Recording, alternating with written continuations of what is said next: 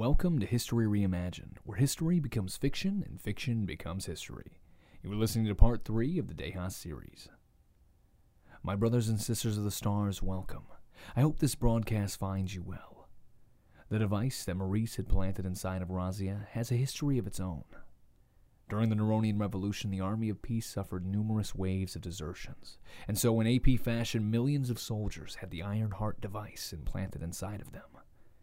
The operation barely left a scar, but the soldier who underwent such an ordeal knew that they would never be free again. Some soldiers wore the scar with pride, their lack of fear a symbol of their loyalty. But proud or no, their lives were now in the hands of their superiors. With a single voice command, the device would close off blood flow. It could not be removed. No external aid could prevent death. However, Razia was crawled, and a crawled cannot die so easily. Perhaps death would have been a kinder fate.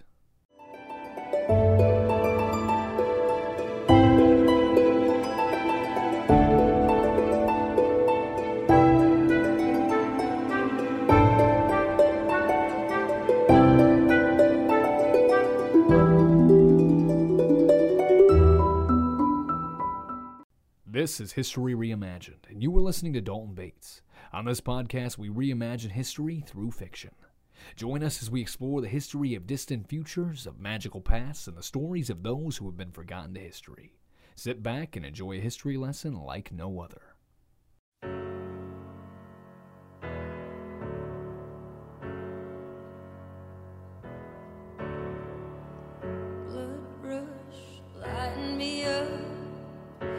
Skin fire. Now smoke is filling my lungs. My heart is tired, but we wait and keep telling ourselves to keep on pushing when it hurts like hell. And it hurts like hell. On and on and on and on and on. Time is wasted.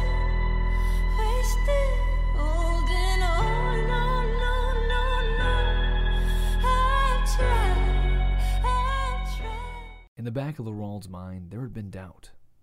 Was he truly sitting across the table from Razia?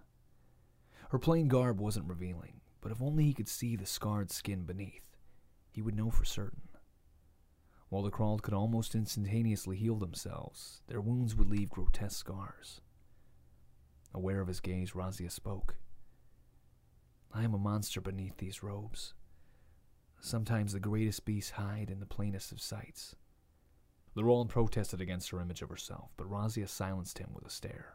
Laurel, you want me to fill the shoes of my mother, become the leader that she was. You were not the first person to mistake me for Electa.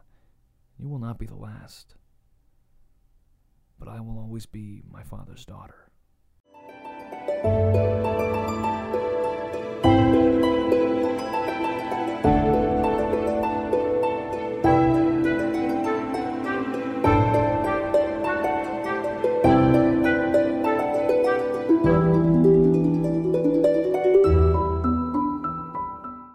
Maurice's gait began to slow, and I began to realize where we were. At the heart of the central city of Arbos, there stood the palace of our empress. It rose above the cityscape with brutal intensity. From the outside, there was no beauty or architectural accomplishment to be found. It could be described simply as a dome. Without entrances or defining features, it screamed a severe practicality. Inside, Sindel could enjoy her luxuries, knowing that she was safe. She cared not about maintaining a veneer of high nobility and grace, no. Her only concern was projecting an image of power and immovability out into the universe, and her palace dome achieved just that. I drew my eyes away from the palace, but when I looked, Maurice was nowhere to be found. Blurred forms like many rivers streamed past me, and I was just another speck in the great expanse. But I was apart, different from those around me. Everyone had somewhere to go. They all moved with purpose. I found myself watching them, thinking about them and where they were headed, instead of where I had to go and what I had to do. Many appeared to be off-worlders, foreign to Arbos, arriving here with only the clothes on their backs and not stopping until they reached their destination, the Grand Imperial Palace. I had heard about them before, so-called civil pioneers. When someone had nothing left, was bereft of hope, our empire called and offered a new life. They would flock in hundreds of thousands daily to Arbos. Sindel herself would step forth onto her balcony and greet them with open arms. She would evoke words of ancient wisdom that had long ago lost their meaning, and then bid them farewell. That very day they would be shipped out to rebellious worlds and dispersed among the local populations. They came without politics or agenda, and were a welcome alternative to the sadism of Sindel's Golden Defenders. However, they were a diluent, in time turning a once proud people docile. I returned to the world around me, becoming aware of faces old and young, wondering what distant world they would soon call home. My dream of home was soon broken. I didn't need to look around to sense the giant presence behind me, as though its great mass forced the world around it to fall into its gravity. I wanted to disappear into the crowd, to escape its gaze, but I turned to face it. The Golden Defender stood at 2.5 meters, but it was its armor that made it truly awe-inspiring. Most people have seen them, but perhaps not up this close. Seeing a Golden Defender over a display screen doesn't capture the nightmarish brutality carved into every inch of its metal. It is as though their armor has been clawed at by people sunken into the depths of despair and desperation, and yet the scratches barely break the surface, demonstrating a self-evident futility to resistance. "Razia Abori Salvage," came a computer-modulated voice, neither male nor female. Before I could respond, it seemed to read the minutest changes in my facial expression. It indicated for me to follow it. And with that, it marched straight into the crowd. But the crowd was already separating. Out of fear or reverence, I couldn't be sure. I stayed close behind, feeling the eyes of the masses as they turned in my direction. I stared back at those poor souls. I could see they knew I was someone special, and such a realization awoke something inside of them.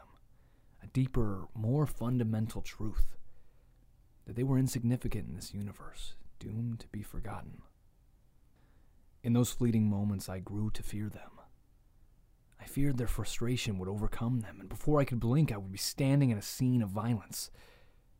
But at the same time, there was only pity in my heart. They had nothing, and the only person who could grant them something was behind an impenetrable metal dome. When I looked back, the Golden Defender had its hand pressed against the dome wall. The outline of a door glowed blue, and then an entrance appeared. The only thing holding the crowd back was a low barrier, but in actuality, there was something else. Golden Defenders lined the dome palace. Their ranks were thin compared to the swelling crowd, but the terror they instilled was absolute.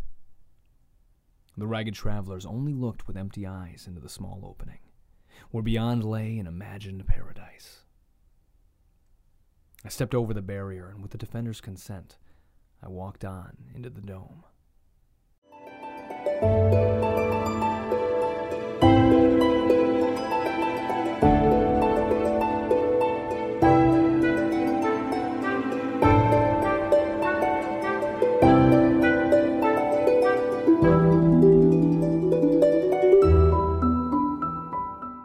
A white corridor engulfed me, tunneling my vision into the distance. At my feet, intricate patterns woven in gold acted like arrows pointing me forward. I took a step, and then another. I looked up. The walls were lined with digital displays. It was as though I was gazing into worlds that existed independent of my own. Scenes played themselves out around me. As I walked, there were battles. Sindel's Golden Defenders obliterating crawl hordes. In great assemblies with Sindel addressing thousands of dignitaries. I stopped to watch a scene unlike the others. It was a wedding, though there was another angle to the event. Amongst those seated there were military men and women in their uniforms and political figures distinguished by their formal attire and sober manner. But that was not what caught my eye. There she was. There could be no doubt. It had to be her.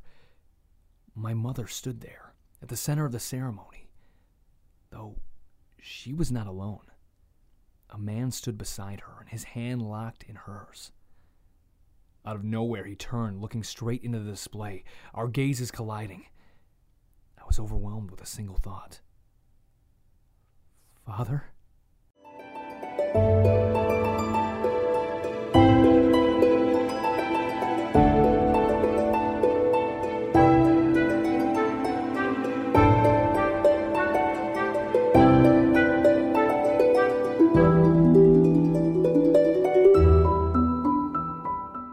It is easy to find oneself lost in Nero and Alice's wedding. It is, some say, the conception of our empire. No, I would not ask for a more beautiful beginning. A young woman of exquisite appearance stood beside me, garbed in a plain white outfit with golden lining. Our eyes met and she smiled, as though I was exactly where I was meant to be. A guard, dressed in regal costume resembling theater closer than military, stood behind her. He was staring at me as though I was some oddity. "Electa Abori," he murmured. The young woman corrected him and said that I was Razia Abori Selvage. He didn't seem to be paying attention to her, only me. All that mattered to him was me. He was old, worn down from years of hardship, with a ragged beard and a terrible scar from his left eye across his shaven head. I felt sorry for him. Until he drew his ceremonial blade. He wrapped a pale hand around the young woman's mouth and drove the sword through her back. She collapsed in front of me. I could only watch in horror. I stood there as she turned her head up at me with the last of her vigor, and I had to watch the life fade from her eyes. The old guard straightened himself and swiveled in my direction. He apologized to me, showing no remorse for the life he had just taken. He told me that I was in chains and that I needed to be freed. I was about to protest, but then my eyes drifted to the blood as it ran down the face of his blade. He continued, "I will take you from this evil place, Electa.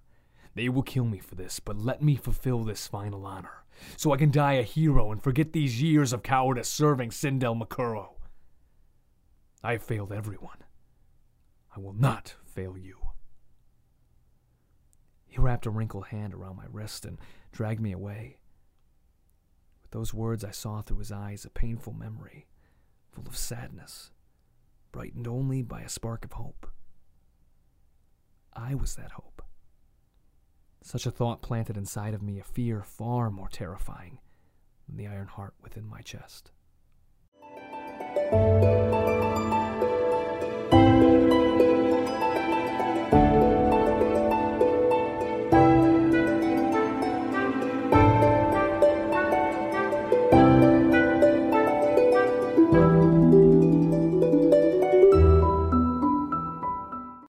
Please forgive me, Electa, for no longer fighting for the revolution and serving the woman who crushed it.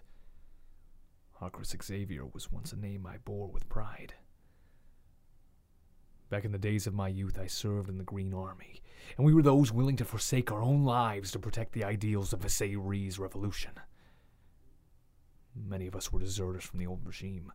Others were new blood, prepared to sacrifice heart and soul for the cause. It was a time of great hope and fervor. We all believed in a utopic future, and we had the power to make it true. I truly believed no one good or wise opposed us. We had been so certain that nothing bad could befall us. The following year, I had my first child, a son. Only if he was with me now. It is a true tragedy when a son dies before his father. The army of peace took him from me. They preached what they did not practice. They could call themselves whatever they wanted, but it would not change the death, the murder of my son. But haven't we all suffered such great losses? I remember hearing that you lost your daughter during the outbreak on Kima. Perhaps if peace was negotiated between Visay and the AP all those years ago, none of this suffering would have befallen us. Alas, such a task was impossible, even for you. It has always been so. There are forces in this universe that we cannot hope to understand working against us. You know, I was there the day Visay Ree was assassinated. I still bear the shame of failing her in my world. As a supervisor of a guard patrol, I could have done more to ensure that the AP assassin was rooted out. I want to believe that if Visay had survived, well, maybe everything would have been different. Mashaka could still be my home. My son could still be with me. And Sindel Makuro would not preside over her tyrannical empire. I want to believe that. But sometimes I don't.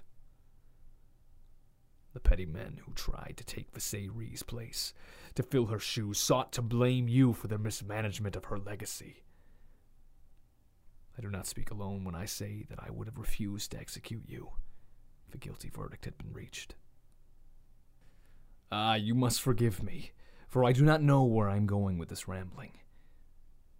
Perhaps I just want to say that I no longer have any fight left in me.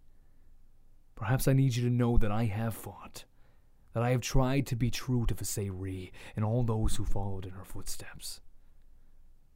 But there are no longer any leaders to follow. We all need someone to lift the banner of revolution once more.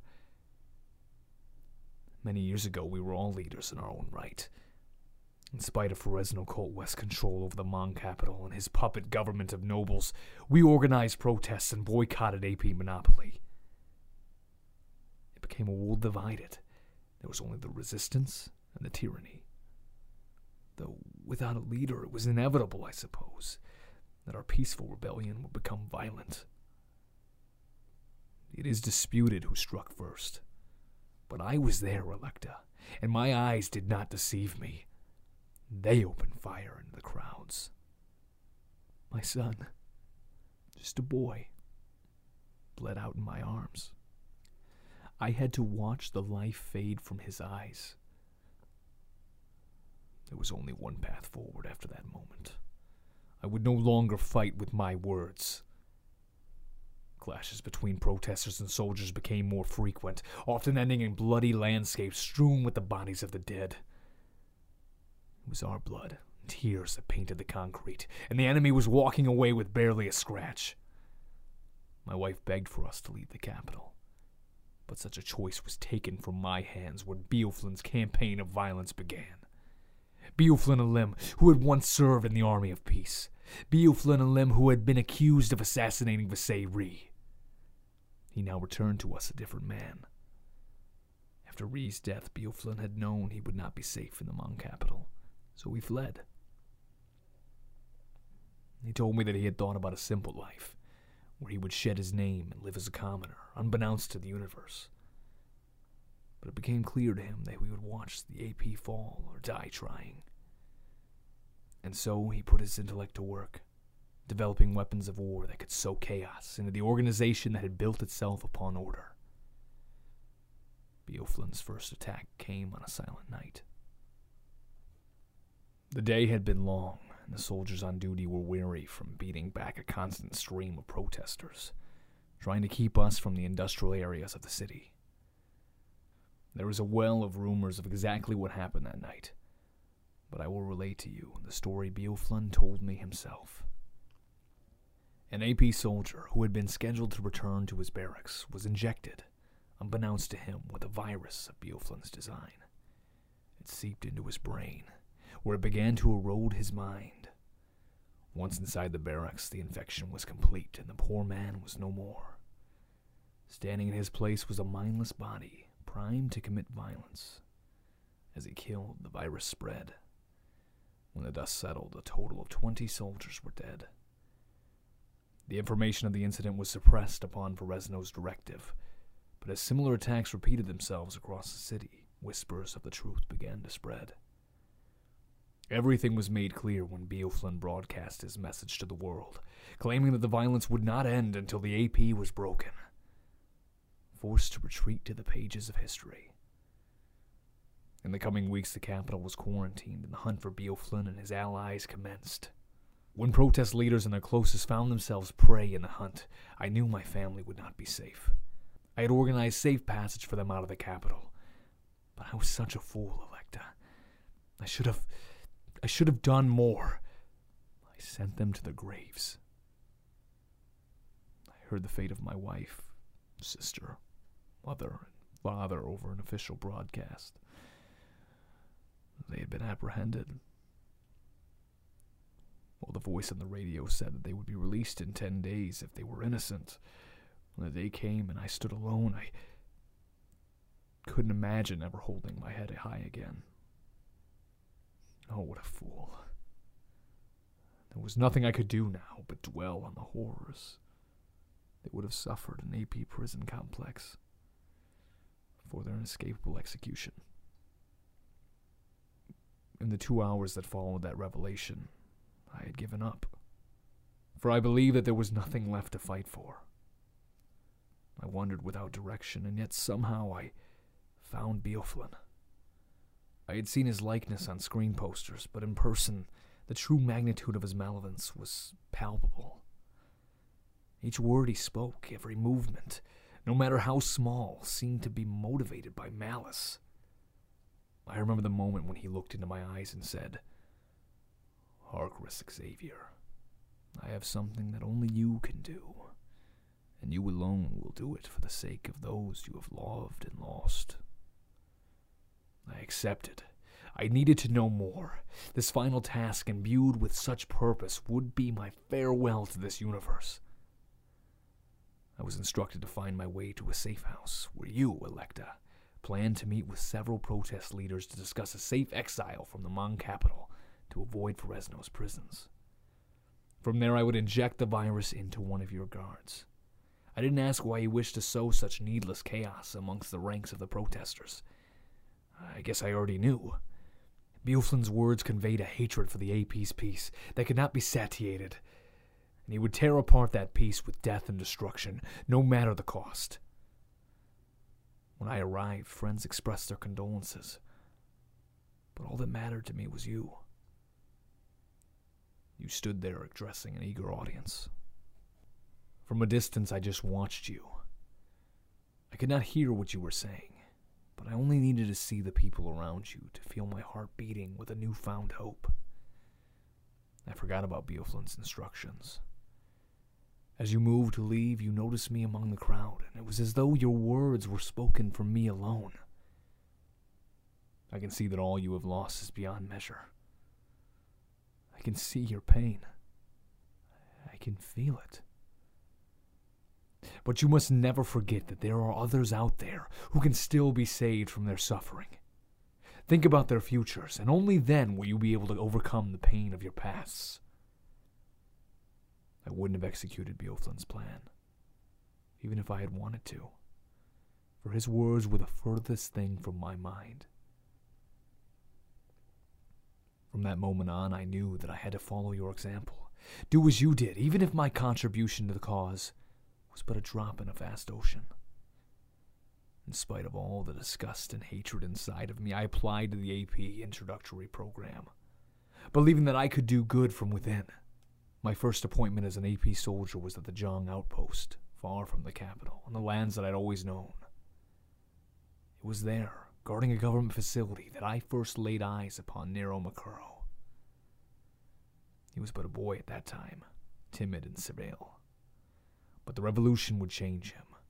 He would come to embody it. He would become so much more than a mortal man. Day after day, I watched Nero march into the facility where I would overhear his requests to AP officials. The boy would always leave with a task to complete, some meager errand to run, at which point he was promised that his requests would be processed. Even though nothing changed, he continued, day after day. He began to return with his family, and his friends, and their families. In the beginning, his requests were simple, such as more funding for his local school or greater distribution of food resources in his area, but they were quickly expanding. Before I knew it, Nero became the unofficial representative of his local community, and then the community over, until he was organizing meetings for the whole region. He began taking their demands to the AP directly, or using the resources they had for their own means instead of delivering them to the army for distribution. When their demands weren't met, Nero organized the withholding of taxes and material goods until he finally had the higher-ups' attention. I requested to be one of Nero's guard escorts when he was invited to the capital. During the trip, Nero never relaxed, always working on his negotiation tactics or in contact with someone about demonstrations and demands.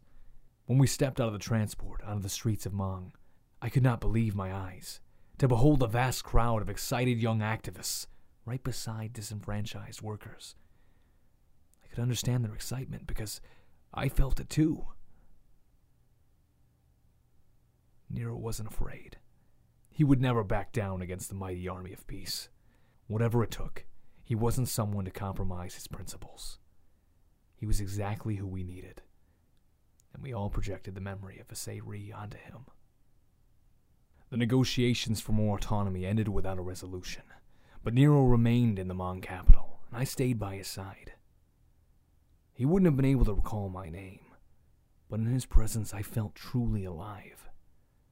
He reignited the protests, but this time other regions were also rising up, thinning out Fresno's forces. Beoflin's attacks intensified, becoming more frequent and more deadly. AP soldiers no longer gathered in large numbers for fear of mass casualties. This allowed the protesters to gain ground as they occupied large swaths of the city.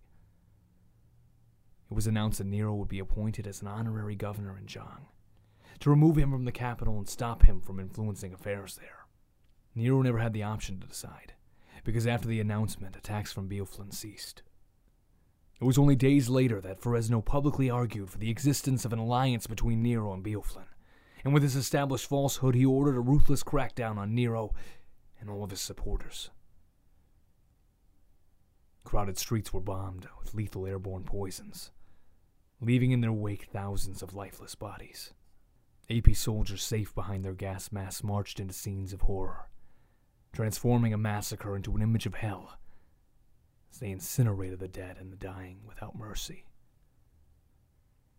Upon hearing word of such barbarism, I tore myself free from my uniform and I followed Nero as he escaped the capital. What happened next I only witnessed from afar, but one thing above all else was absolutely clear to me, Electa, and that was your bravery. No one dared stand in the way of Fresno Cult West as he exposed his latent hatred for our homeworld and all of our people. No one except you. You stepped forward into the public eye, putting your life on the line to censor Fresno's violent inhumanity. As a man of pride, Fresno no doubt saw you as a rival, someone who was intentionally undermining his authority. When he gave the order for your arrest, it didn't shock me, but the heroism of your late husband was...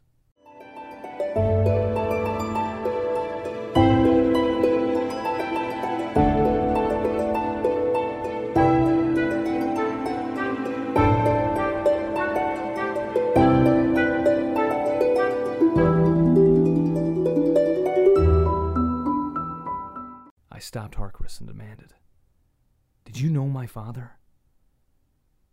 Harkris was bemused by my question. Afraid of breaking his delusion, I played along with it. "Please tell me what you know about my husband." "What I know about Vulcan Selvage?" murmured Harkris. A distant memory began to resurface on the edge of my consciousness, but in the end there was only silence. "Or do you mean Vulcan the Defiler of Man?" Suddenly a world burst aflame in my mind's eye, as a million screaming souls deafened all else around me. And then I saw him, standing atop a mountain of rotting flesh, clad in his gleaming red armor. And I heard myself calling out to him, "Father."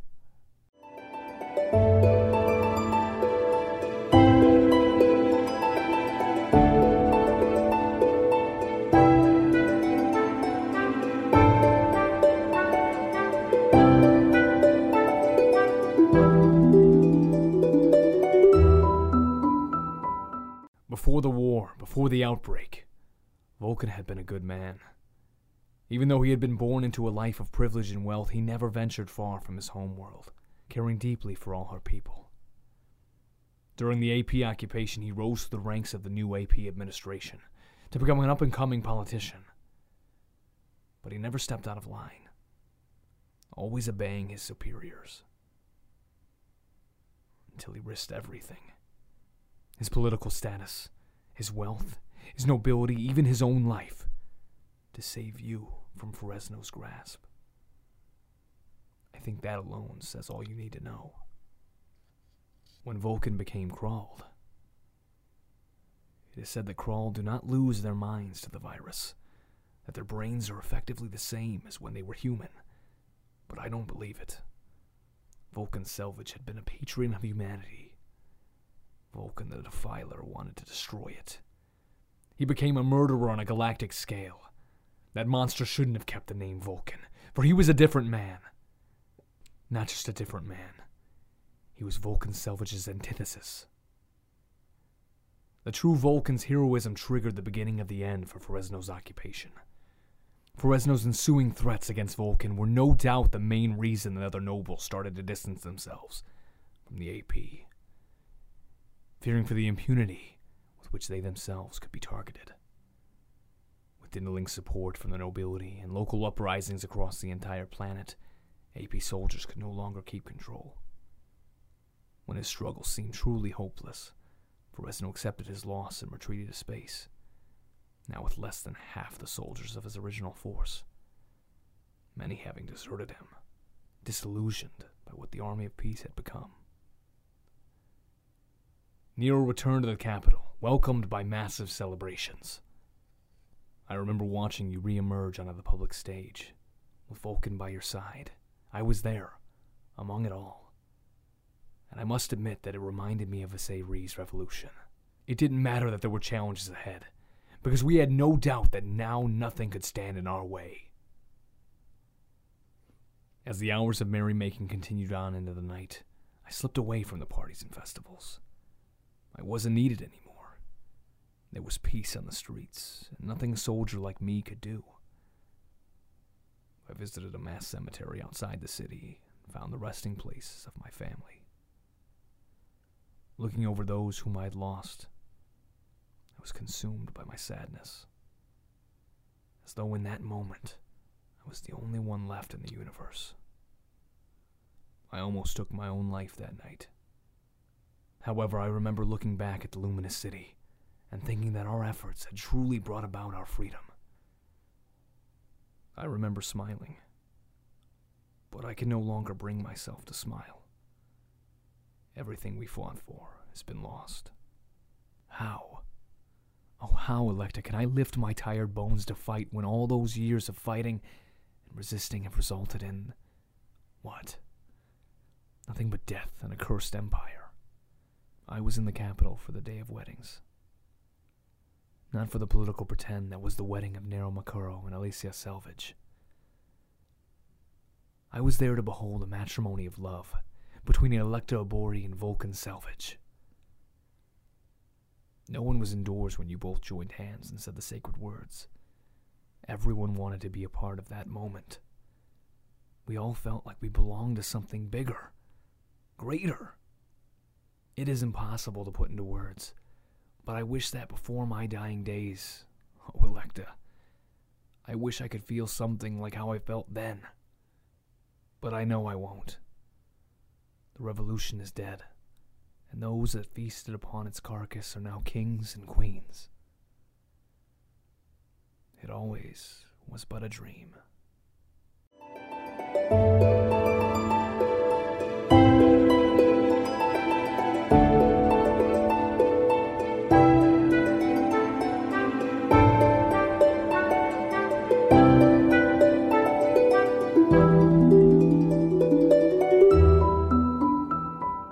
A gunshot sounded, and Harkris collapsed beside me, still gripping my wrist. His clasp slowly loosened, and I watched as the life faded from his eyes. He had lived a sad life, and now he died a sad death. Alone, trapped in a delusion, devoid of hope. I couldn't even bring myself to cradle his dying body.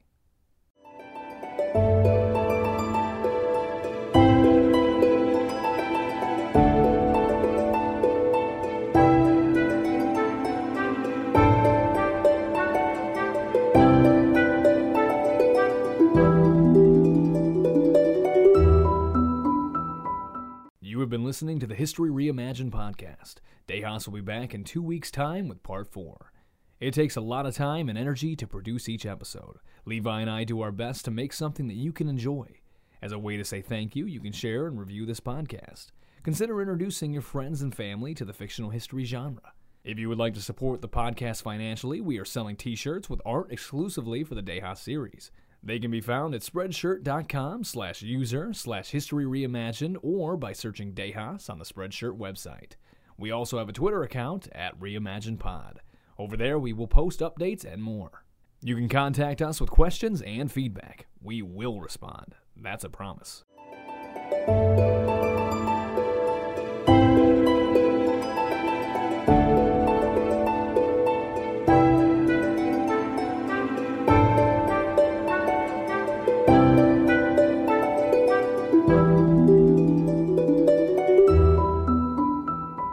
History Reimagined is narrated by Dalton Bates and written by Levi Hirsch. The intro song is On and On by Charlotte O.C. Our theme music is Naive by Sergei Kermizinov.